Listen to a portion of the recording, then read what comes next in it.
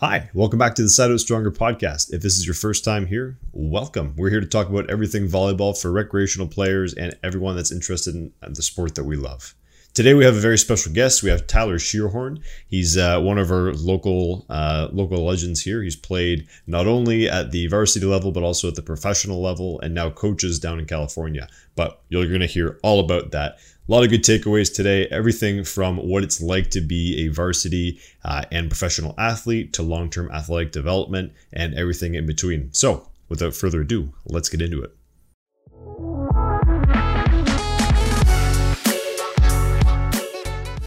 Hi, Tyler. That's how I've been starting all of these. It's been working so far. So for those of you who don't know who Tyler is, come on, get on our level. But Tyler, give us your elevator pitch. Who are you? Who am I? I like to think a nice guy, just a guy born and raised in Canada, 6'7", and a guy who loves volleyball. I've been around the sport of volleyball since, when you try out in elementary school, you make team in grade 5, and then it got a lot more serious in grade 9. And it took me to, travel overseas, playing professionally, and currently in California, coaching full time for the Academy Volleyball Club. So, but yeah, you can always tell the modest people because they go, yeah, I just, I played overseas and now I'm in California and yeah, it's cool. As opposed to other people be like, yeah, I'm an international star, which you are. And yeah, so the modesty's coming out through already. What's, just so we can get all this out of the way, what's your academic background aside from academic? Yeah. So I went to university at Queen's University in Kingston, Ontario. I went for physical and health education and got my degree in that because sports has always been massive passion of mine, and volleyball specifically. So I went to school with the intention of learning how to be the best athlete possible and came out as a better coach, a better educator, and so forth in the world of like kinesiology. Nice. And then when I came back from my professional volleyball career, I was doing some coaching stuff overseas as well. But then when I came back to Ontario, I went to the University of Trent and got my Bachelor of Education. So then I am certified to be a teacher for intermediate and secondary, the high school age group, for phys ed and biology. Amazing. Yeah. I'm always curious about this because I don't know. I grew up in Ottawa Valley, rural side, and volleyball wasn't it's not a huge thing in Canada to start with in my mind, and it was even smaller in there. So did you have somebody that got you into volleyball, or somebody you looked up to, a coach, family member, something like that? I think like getting into the sport, like I did everything. Like I was soccer, basketball, volleyball, track and field, like everything. I just wanted to be active. But when it came to volleyball, we found early success, I think, in my elementary school. And, at that time, I'm just, a 6'2", 6'3", grade 8 kid that's tall and tipped the ball every time, was not good in any, spectrum. There was guys on the team much better than me. And, but yeah, we found success. And obviously with early success, you think, oh, this is fun. We like winning is fun. Yeah. And then in grade 9, it was the first week of school and there's the grade 9 tryouts, and the senior team head coach and our guidance counselor came up to a group of us grade 9 kids. So me and a few friends that went to the same high school. And he's like, hey, you guys should play club. And we had no idea about club, but I knew more volleyball was more better. If that's bad English, but it was good. And then that was a club team in Cobourg named the Northumberland Breakers. The group of us were all said we're going. I remember the Breakers. Go to the tryouts and none of my friends were there. None of them came. I was the only one. And I don't know if it was to prove a point or whatever, but I loved it. I stuck it out, even though none of my friends were with me. I went to the tryouts alone, and then here we are. We are. I've got a funny reverse story on that. I had a coach around the similar age. Actually, I think it was grade 8 or something. And I was, fine. I could bump the ball backwards over the net, basically. So, you're a superstar in grade 8. But he was like, hey, you should go try out for the fun of it. And my parents, and at the time I was short and a bit heavier set. And they're like, oh yeah, he's never going to make it. So, we'll just drive out 45 minutes and go to this tryout. And it turns out that everyone made it that year because we didn't have enough people. So then that started me on this quest and this kind of line later on, which worked out fantastically. But it was more of an accident than anything else that it got me into it, considering I'm a measly 6'1", so I don't have the height advantage. But yeah, it's awesome. Happy accident. Happy accident. Yeah, that's amazing. So you touched on a couple details about your professional past and your volleyball experience, but maybe we can just make a nice clear timeline for those that are interested. And the whole reason I want to hear from you is you've done what a lot of people, I imagine, would like to do. And a lot of our audience is going to be the kind of recreational side of things, but a lot of those people have kids that may or may not have aspirations to do post-secondary and collegiate and everything after that. So I'd love to hear more about some details on how that happened for you. Yeah. So it was, how old was I? I was about 13 years old. So that would be elementary school. And my cousin, Ryan Vandenberg, he was playing in the OUA or about to be. And then he told me that there's a path that you can go and, play professionally and like make money playing volleyball. And, to a kid that's like, what? You can do that? Yeah. So it was kind of just a dream. And I remember my brother and I both talking about it. I have a brother who's 2 years younger and also phenomenal at volleyball. And at the time, we're not that great, but we had that dream and, we write it down. We were told, for goals, write them down and you can achieve them. And so basically put me on a path. I worked hard in club. And then when I got to university, that was always the goal was I'm going to spend 5 years here at Queens. I'm going to become the best volleyball player I can. And then you get an agent in my 5th year, got an agent. And then you just kind of hope because it's it's not the nicest world in the sense of trying to get a contract and everything. Cause you have to wait, usually during the summer. And if you're not, a team level athlete, you often aren't getting your contracts, nice and early. So you can plan for the entire summer and like, where am I going and what should I bring? And instead you usually get that contract in later July, maybe early August when training camps in August. So you can get a call one week and then you fly out that same week. But I was pretty fortunate. My agent was great. And I was able to get my first contract in Austria in the first league on a great team that had big aspirations. So that was, I guess that would all be in 2016 after I graduated university. And then all of a sudden that just continued. Every summer it was the same thing. You just look for contract, you see what the experience is, and then you stay and play. And then I finally, finished the career off the championship in 2019 and then came back, right before the pandemic. So I got pretty lucky that way. Yeah. So are these contracts usually annual or how's that work? Yeah. Like for my first one, I signed a 1+1, meaning it's a 1 year guaranteed. And then you have a player option. So I decided to terminate my player option, go back into free agency to see what was there. And then, but often volleyball is one of those weird ones. Cause like I love NBA and all those other amazing sports we have here in North America. And, they sign like 5-year contracts, and in the volleyball world, even at the highest level, they're just signing like 1-2 years. And then there's a lot of movement. Like even the best players in the world, you'll be like, oh, they're in Italy. And then all of a sudden you'll hear now they're in Russia. And you're like, what? But even the lower levels as well. Like usually it's a 1-year contract. They see what happens. And sometimes you sign extensions, sometimes you don't. So that's super interesting. Do we have any idea why that is? Like why it's so different from other sports? Yeah, I honestly don't know. Like it has to be something on the business aspect, I would imagine. Like something with money, something with, you don't get tied down in case and because maybe there's more volleyball people just coming through the system, and even more now that North Americans are also like just hopping over to play in Europe or wherever. I think, they just want new and exciting and fresh. But I think long-term and in our sport, if it needs to grow, it's going to have to be like one major league and larger contracts and more stability. Cause that's one thing with volleyball right now. There's just not much stability. Like you just uproot your family sometimes within a year or two. And that's not easy on people. And that's why some people leave the sport early. Right. Yeah, no, for sure.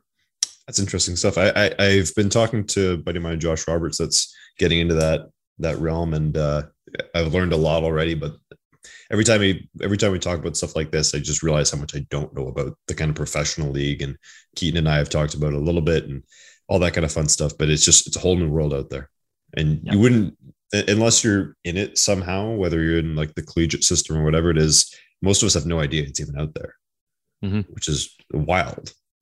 And it can be different for within the experience. So like if you say, hey, I'm a professional athlete, like even like in my own like family household, like my brother played in, first league Poland, first league France, first league Germany, like that experience can be very different than someone playing in second league in a different country. Right. Like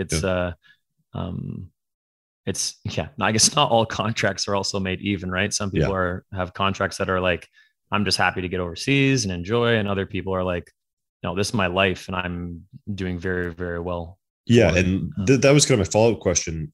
What do financially, what do the contracts kind of range between? Like we know that the NHL and stuff gets crazy, but.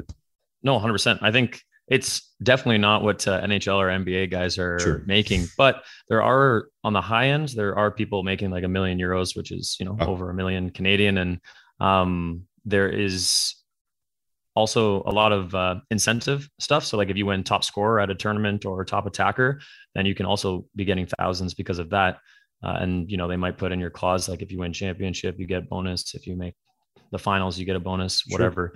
But then there's also that's the optimistic end of the spectrum, which is like, less than 1% of volleyball, way less than 1% of volleyball players. But it's the other end is like, they provide you like a couch to stay on, and that's kind of it, like your housing, and you have to figure it out. That's the lowest end that I've heard. And, you have people that are living off just a couple hundred or whatever, just to give them something. So they're not losing money each month drastically, but and again, it's whatever the person wants. Like I've talked to a lot of aspiring athletes that want to go play pro, and for some of them, you give them the harsh reality of like, hey, this is probably the contract you're looking at. I'm just being honest. Or you have other people that have multiple contracts just being handed to them that are all very enticing. And some contracts look different because the dollar can be worth a different amount in different countries, right? So you think, oh my goodness, I'm making so much in this nice country. And then it's like, oh, wow, how much is the cost of living in Switzerland or whatever it is? And so you got to make sure you do your exchange rates and everything as well. No, it's super interesting stuff. I feel like we could go on that for a long, long time, but there's other things I want to ask you about. So getting into the professional coaching experience that you've had. So since you've been an athlete, getting back into the coaching sense of things, what has your experience been there? And we'll dive into a bunch of things within that.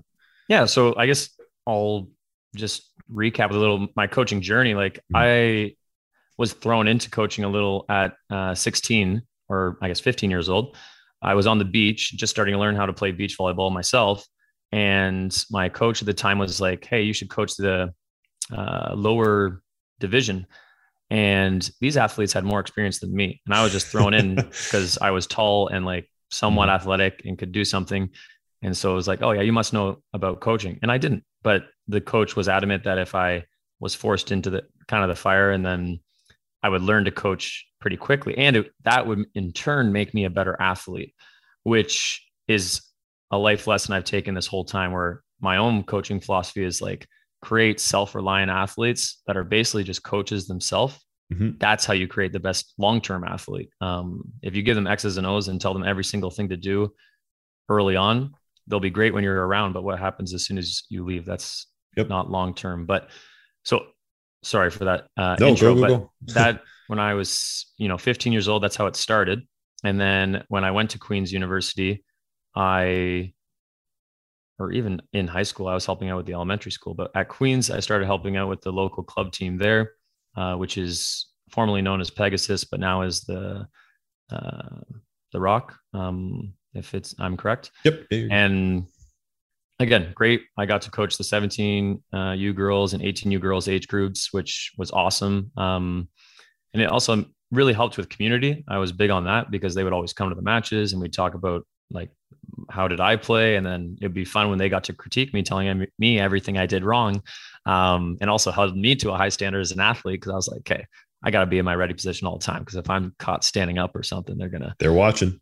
Yeah, they're watching, right? You got like 12 eyes on you too. Yeah, exactly. It was, so I loved it and it was great. It made for a good atmosphere and good community. And then when I went overseas, when I signed the contract, I told my agent, like, hey, I can help out coaching with youth age groups if that's, maybe more enticing for clubs out there to sign me. Mm-hmm. And that happened in Austria. I got to coach the one of the younger boys age groups, and it blew my mind because it was like I'd only coached in Canada, so I didn't know as much. But like over there, like they play 4 against 4 at that age group. Like really? It's on a smaller net, smaller court. And even the younger age groups were 2 against 2, and in between that was 3 against 3, and then it goes to 6 on 6. That's very interesting. Yeah, but then I took away so much stuff that I absolutely loved about their youth development in Europe overall. I was lucky to have a Polish coach with me in Austria, and I asked him a lot of questions. I was just like trying to learn as well, as along with my own professional career, trying to get better, and that allowed me just to learn so much about like, why do we do everything we do in development, and are we doing everything right in Canada? But if you take, all the things from different places, and it was the same, I played in Luxembourg for 2 years, and same thing there where I'm learning about, and it was co-ed and they were, younger age groups. And I'm thinking, okay, what are the benefits with this? Like it's so different here in Canada. And now that I'm coaching full-time in the States, I have, 18s tournament last weekend. And then I have my 12s team is this coming up weekend, and all different rules, right? Like there's all the libero rules, like, these 11-year-olds have liberos already, and really? All the libero substitutions. And it's very eye-opening, but as a coach, it's great to be put in these different environments because you have to learn, you have to grow and adapt. And we tell our athletes to do that all the time. And it'd be pretty hypocritical if as coaches, we didn't do the same. So I guess I went on a tangent there. I don't know if that even answered your question about coaching, but tangents. No, let's tangent off the tangent. So you mentioned there's so many differences between the long-term athletic development stuff.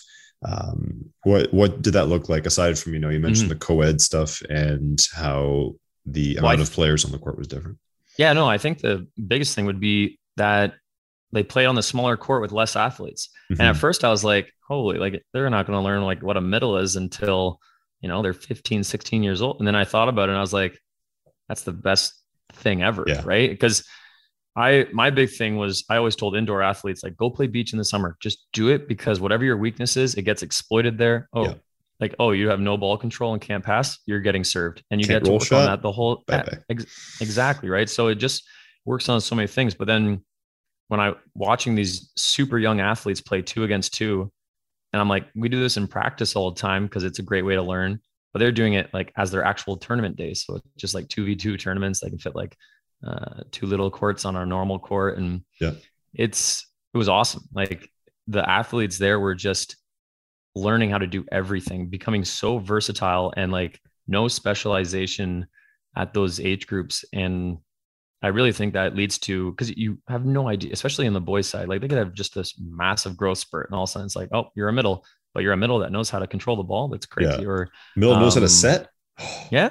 Oh boy. And the coach, like I find as a coach, like I try to make versatile athletes, because you never know the situation, especially like if there's a rolled ankle in the tournament, you're like, hey, remember that time? Like you're on right side, you're on left side, you're like switching all around. And I think that long-term athlete development, when you're teaching them that they can do anything and everything, it's so special, right? Yeah. Because as a coach, I think we say it, but then all of a sudden it's that toxic element of winning. As much as it's my favorite thing in the entire world is winning. If we're sacrificing development to do it, and oh, hey, tall kid, right now you can't pass worth a worth a poop. And they are allowed to they have to pass with that other mindset. You can't just hide them or take them out.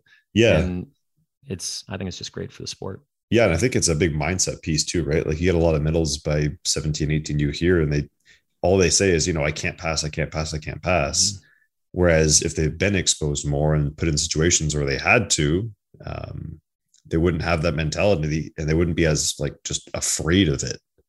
And that's why I love the in Ontario, the Tall Maples program. I was fortunate enough to work with them.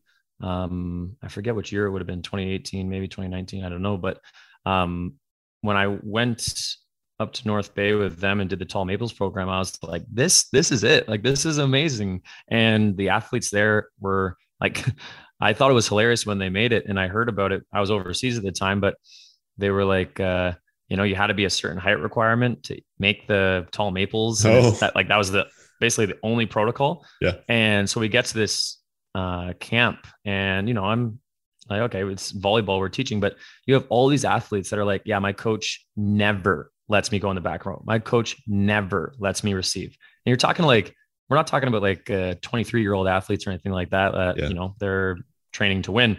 We're talking about youth, like these athletes that just want to, some of them just wanted to set, Yeah. But he's 6'6". So guess what? You can't set. You're our middle. Yeah. And it's like, what? And so that program, I think, is just awesome, because you were just instilling confidence with these other things. Like, hey, like, just teaching them, playing in the back row. Like, it's just something that was really, really fun. So they all had to play all the positions, and, middle obviously was the one that they were most accustomed to for most of them. But no, it's great. That's also a great program back here for long-term athlete development. Amazing. Very cool. Yeah. Again, wouldn't know anything about the Austrian volleyball program. So this is really cool to talk about. Mm-hmm. So tying into, the next tangent, I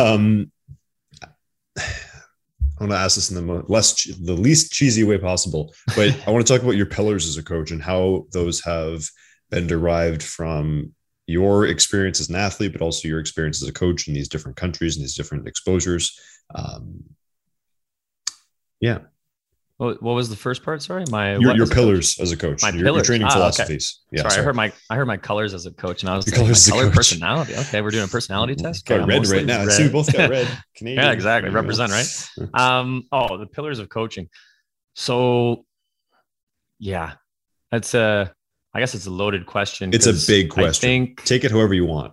Yeah, pillars of coaching. So if you go towards like your philosophy, and the good news is that I think as coaches, sometimes we stick with one and it's like, this is it. But there should be some pillars, but our philosophy should always be changing, right? Because our sport is changing, and the world is also changing around us. So it's good to definitely be open to and receptive. But the few biggest things are that the psychological part of coaching is the largest one by far. Like, you hear people say like, oh, the game is like 90% mental, but I'm not going to put a statistic on it. But I think psychological affects the, physical component, tactical component, and technical components. So I guess those are your main pillars usually on a thing. I would put psychological right in the middle of it and connect them all. Mm-hmm. And then you go down from there. And I think psychological, the big word for me is confidence. Like, confident athletes, you have to be confident in your ability. And if that's one of my pillars, the word confidence, I like to split that up into two different sections. So confidence being, it's both self-esteem and self-efficacy. And self-efficacy is a weird word, but basically just meaning the belief in your ability to do something. So when you practice a serve, like, you have to believe like you can serve it over the net, and you do that by practicing and serving over the net. So when you get in a game, you believe you can do it. Yep. And then self-esteem being like your self-worth and how much you actually like about yourself, mm-hmm. Which is a hot button topic, obviously, in our society and culture, just like, with social media and everything. But having that high self-esteem, like believing like, hey, I am great. Like, I'm a great person. Like, my personality is great. I'm nice, all these things. And if you combine those things, you have confidence within our sport. And then, then it just kind of leads into, discipline, hard work, effort, everything like that. But you have to touch upon the prior parts to it. You can't just work hard in a gym and get 1,000 reps in and think, okay, that's good. Like, I'm good now. I've upgraded to level 2. Yeah, exactly. Like, it's the psychological component is way bigger, right? Because I'm sure you've seen many athletes or know them that, in practice, they're like, bop, bop, dimes all day, like bouncing, all that stuff. And as soon as the game day comes, it's like, we did not train with pressure in our environment, or we did not train with the fact that, my team looks to me to score, and we did not all that kind of stuff. So training your athletes in order to be confident in their team and their skills and their execution. That's, I think, the biggest pillar in my coaching philosophy. Yeah. Love it. I like kind of learning by contrast. So this total curveball towards Tyler. So good luck with this one. Could you think of examples in which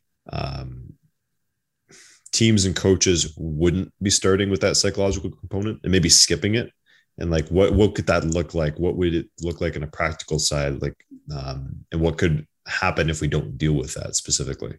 Yeah, totally. I think the easiest way for me is when you just do some mundane activity, over and over, like a block practice format where it's like you have someone toss you a ball, which, we can get into the details of that, but you should toss it over the net so it's more realistic. But anyways, so if they just toss you a ball right in front of you and you just pass straight on, straight on, straight on, straight on, and it's like you're working on the technical component. So you're putting technical first. Like let's say you're just talking about platform the whole time. So it's just platform, rep. But the rep's not game like, and the rep has no processing or thinking as a part of it. It's just mundane. Like you might as well go do a workout at that point, right? Because, workouts are great because I was gonna say, don't bash my workouts, Tyler. No. Like workouts, exactly. Workouts are absolutely amazing and a huge part of our sport. Yeah. But it's not, it's psychological is not you're not trying to, beat someone at a game when you're lifting your weights to try and get stronger for the physical component, which again is the other part. But so when you're doing a mundane activity like that over and over and over with no thinking, no processing, nothing, then you're not putting psychological first at that. And you could be like,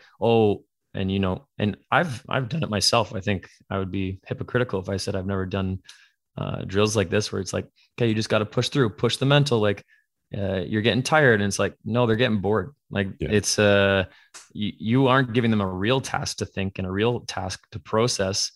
They're bored. They're not like, give them something where, and you can't give them overload. You can't just be like, okay, here's a million things. Here's our game plan, XOs, and here's the opponent, blah, blah, blah.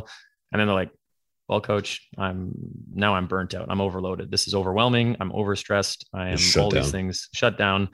But you need to find that wherever the comfort zone is and take one step outside of it. And then you need to find it again and then do it again.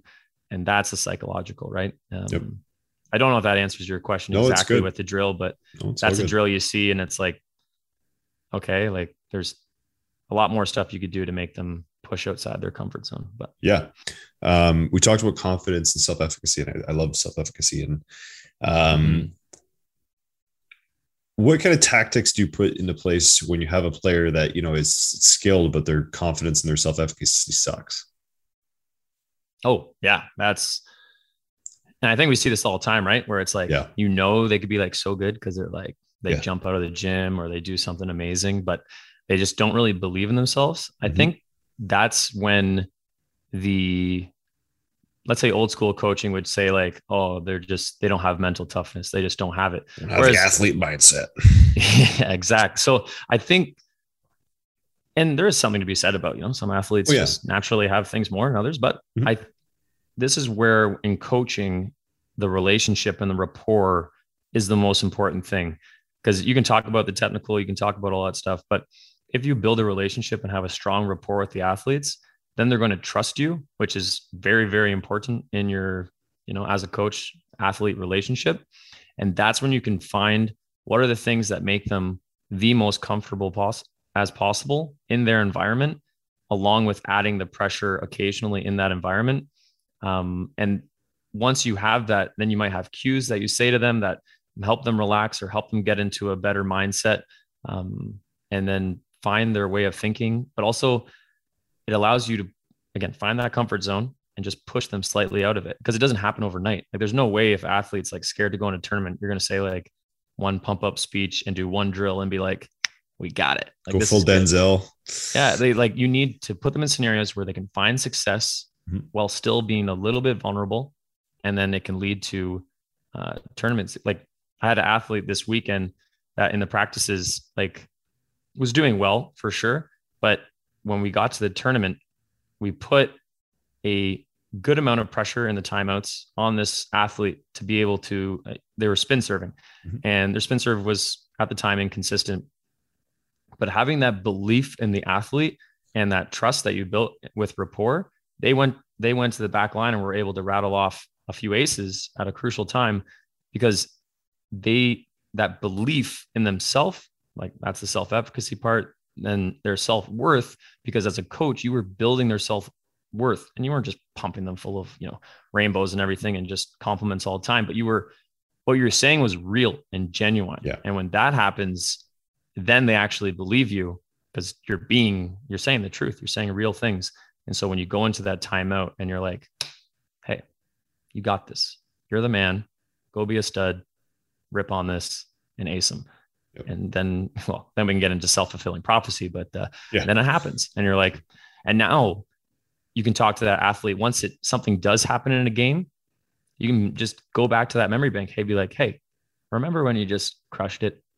And then that's a good memory. And that's going to be something they can bring back to them. And it doesn't have to be like championship gold medal match of nationals. They aced it.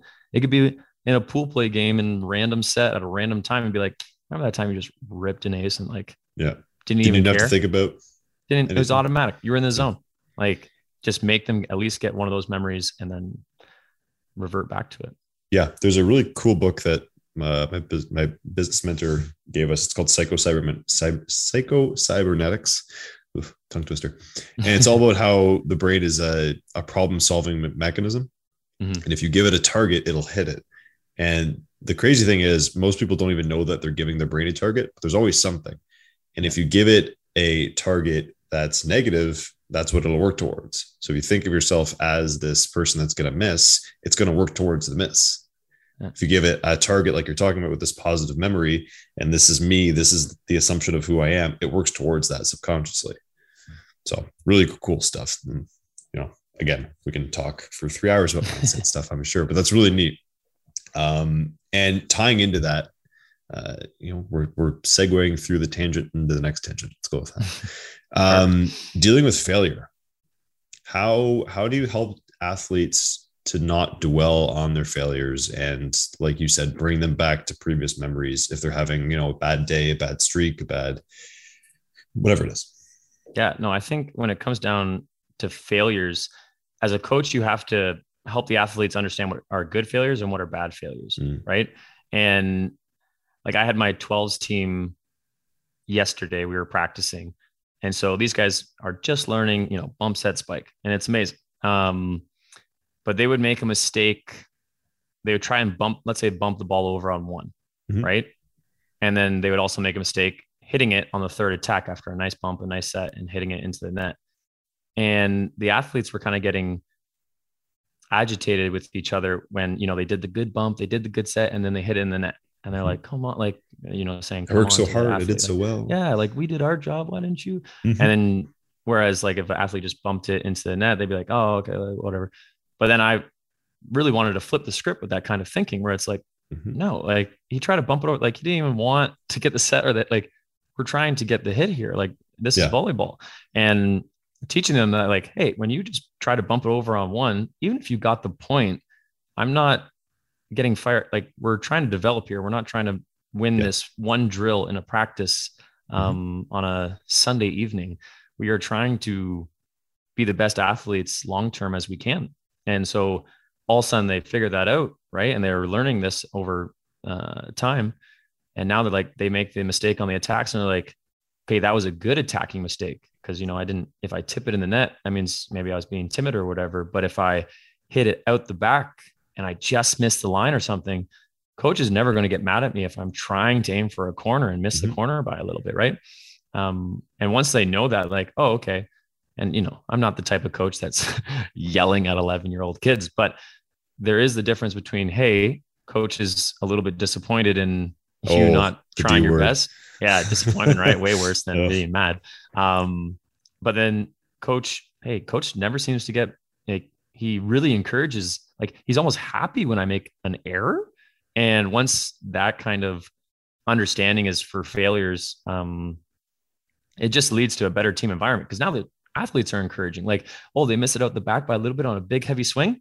Everyone's clapping on the team. Like, you got all these 11-year-olds fired up for an error, for a failure, but it's because they know he's trying to get better. He's trying to make our team better.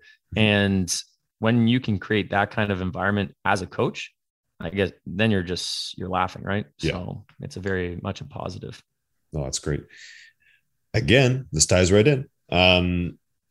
When it comes to creating a culture within a team, obviously this positivity and this reorientation with good failure sets the tone on the court. That's fantastic. What kind of stuff do you do to create a energetic, supportive team environment as, you know, things are warming up, things are cooling down, off the court, team events, that kind of stuff?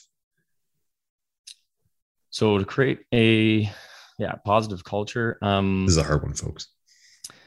Yeah. Because I guess there's so many things that you can do, but I think the biggest one is when you're on the court, it's like you need to just really reinforce what are positive attributes, what are negative attributes, what, like, I've actually have a few coaches that I, you know, also look up to, and they have like these, you know, different incentives with their teams. Like some have like, you know, this big like WWE belt that they give out every week. And it's like rewarded for maybe not like leader in kills or anything like that, but for the qualities that they're looking for. And each week that person gets represented and the team's fired up for that person because they were able to bring something to the table. And then with off court stuff, the biggest thing is just if they can become, especially the youth age group, but when they become friends, right? Like if they can really bond and like believe that the person has their best interests and is supportive of them, that's when you're going to have a very, very successful team. And there's a million things you can do with that, because you have to sometimes in those environments be put in situations that are a little uncomfortable. So maybe like a high ropes course or something where it's like, you know, I've never done this, or they have to do different challenges at places that, you know, they've never done before, but they have to figure it out as a team, and they might fail, they might get it, but it allows them in a different like I would always give a team these survival games, and basically, especially online, they were great too, because you could just like put them in different Zoom rooms or in person, you put them in little groups, and, you know, they have to organize like these survival elements to, you know, the scenario would be, you know, your plane crashes and you have 10 objects or things that you got out of the plane. You and your team have to prioritize what's the most important to least important to survive. And so you have the whole team is debating and all this stuff, and has nothing to do with volleyball, like absolutely nothing. But no, they're laughing, but they're also like serious, because like, you know, and you tell them in the game, the scoring system is if you don't, whatever you make it to be, it doesn't matter what it is, something.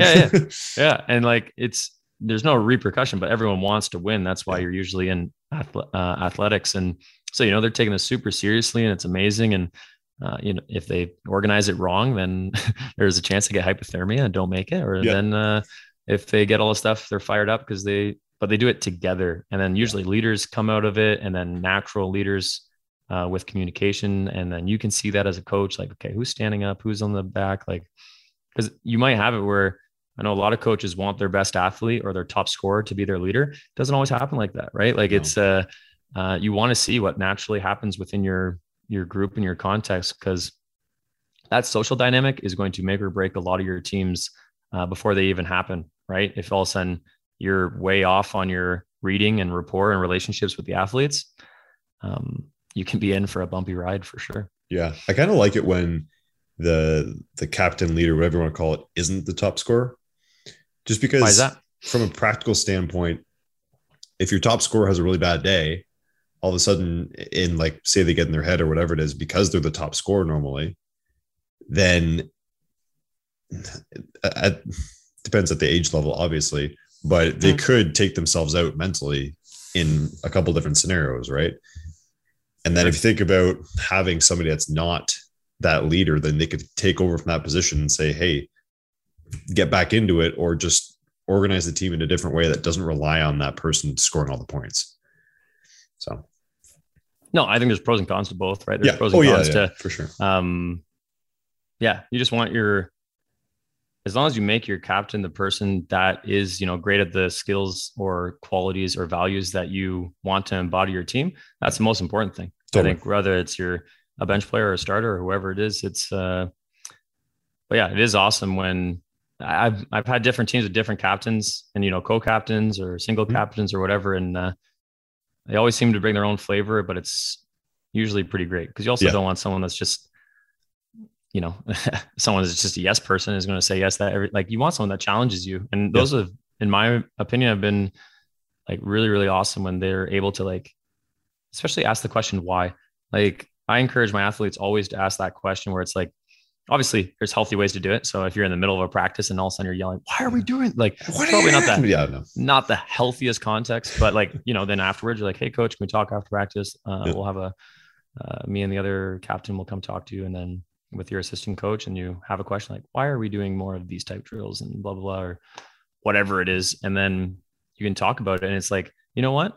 I didn't know you guys were feeling that way and blah, blah, blah. And what gives insight, right? Yeah. Yeah. Like, yeah. They're youth athletes. They don't always, they're not always super forthcoming with information, turns out. Well, especially when like, you think like, oh, why aren't they just honest and tell me everything? Like I told them at the beginning of the season, they should like, I'm open and they have my, email, like it's crazy. And I see them, but like you're talking to a person that needs to get or is passionate about getting playing time. So if you are going to question the authoritarian figure about something, then your normal response is, oh, hey, when I tell someone I think they're doing something wrong, they're not usually my best friend the day after kind of thing. So it's, as coaches, we have to realize that we're in that position. And if you think you're just buddies with all your athletes, I think that's also super dangerous, right? Like you have to be the coach, but also understand that you're the coach, right? If that makes any sense. So it's definitely something that you can't just, wake up and do. Like you have to really think about it and reflect on it. And again, reflection is a huge buzzword in our sport, but whether it's self-reflection for the athletes or self-reflection for the coach or team reflections, like you need to reflect and grow and learn and get better. Love it. All right. I don't want to hold you too long. I have one more question. Let's just assume that there are a couple of youth athletes listening into this wonderful podcast and they've made it this far. We need to give them a couple nuggets. What advice would you give, let's say, a 14U athlete that has long-term aspirations to take a similar path that you've done? Oh, nice. I guess one of the biggest ones for sure is be the most coachable athlete in the gym. Like when it comes to, and what does the word coachable mean? I guess it's like, ask the questions like, hey coach, what can I do more of? Like an athlete that thinks the coach has to come to you for you to get better. Like, don't think that ever. Like ask them questions, ask them. And then when it comes to like getting recruited by universities or anything like that, email them. Like, don't think it's like a movie where they just come to you. It's not passive. And like and that's something that's fully in your control, right? In volleyball, we talk all the time about control of controllables. Like your ability to communicate is super controllable. So that's something you can do all the time. And it's ask those questions and ask them in positive ways where it's like, hey, I really enjoyed like this drill. What do you think I can do better next time? And like learn all the things that you can do to improve. And then never try and put yourself in a little box, right? Like when it comes, let's say I was a middle and I was, 6'7" in grade 9. And it was like, okay, you're going to be at the net, but I wanted to be in every defensive drill and I wanted to be hitting from the back row all the time. And I wanted to set, and so I was lucky that versatility was one of the things I wanted to be my calling card. I wanted the coach to be like, I can put you literally anywhere and our team will be better for it. And wherever the coach needed me, I would go.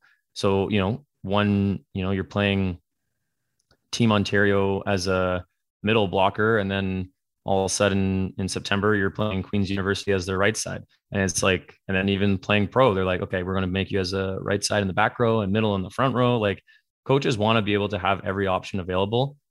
some coaches obviously are, they stick to something if they think it works, but I think the top coaches are very open-minded. And so if you are versatile and able to make them even more open-minded than they would have thought, awesome.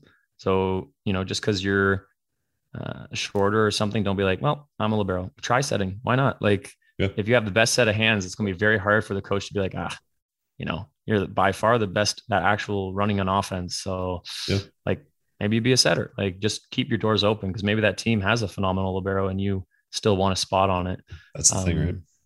Yeah. So versatility and coachability, those would be my, two biggest things. And then expect failure all the time. Like our sport is made around errors. Like it's not a very fun sport, especially at youth, right? So many errors all the time, but expect them. Like that's part of the growing process. And if you see failures more as opportunities to learn, then sky's the limit, right? You just work hard, continue. You're going to hit a bunch out. You're going to serve a bunch out, whatever it is, but you're going to get better and better for it if you reflect off of it and learn. So that's probably way too much than just, one or two nuggets, but that's kind of the general thing. If you want whatever level you want to reach, whether it's, maybe you're a youth athlete just wanting to make it to a post-secondary or club team, or maybe you're in post-secondary and you want to go play pro, like those are all things that you need to make it to whatever level you want to go. And they're transferable to your real life. Like, and I guess I shouldn't say your real life because volleyball is real life, but maybe you're going into business or something like that, right? Like those are transferable skills, just being great at communication and self-reflection and all those things. Or just being an employee, right? Yeah, 100%. Yeah. All right. I think that's a perfect place to cut it. Tyler, where can people find you if they want to learn from you and maybe get a hold of you? Yeah. I am at Coach Shearhorn on Instagram and Facebook. I'm currently working full-time for the Academy Volleyball Club in Redwood City in California. But feel free to also go to www.coachshearhorn.com. All my contact information is on there, or you can message me over Instagram or wherever. I do check it often. So yeah, feel free to contact me. Even if you think it's the silliest question in the world, like I love talking volleyball. It's my full-time job to coach. And that's why we're on this podcast. Like it's these type of reasons, right? Like, so feel free to message me. Like I just said, communication and coachability is one of the biggest things. So it would be pretty hypocritical of me to be like, reach out to coaches and learn and stuff, and then not be available. So reach out to other coaches, just not me, just other coaches. Yeah. Just realize there is a time difference. So if you are, if you're from maybe the East Coast or something like that, I'm on West Coast time now. So I might be, asleep, or you'll be asleep, or whatever it is. So, but yeah, I will respond and would love to talk volleyball with anyone, whether it's a person that's just getting into the sport in youth, or it's a recreational athlete that's older, or a professional athlete, or whoever it is. It's still bump, set, and attack. So I would love to Awesome. talk. Perfect. Well, that's a great place to cut it.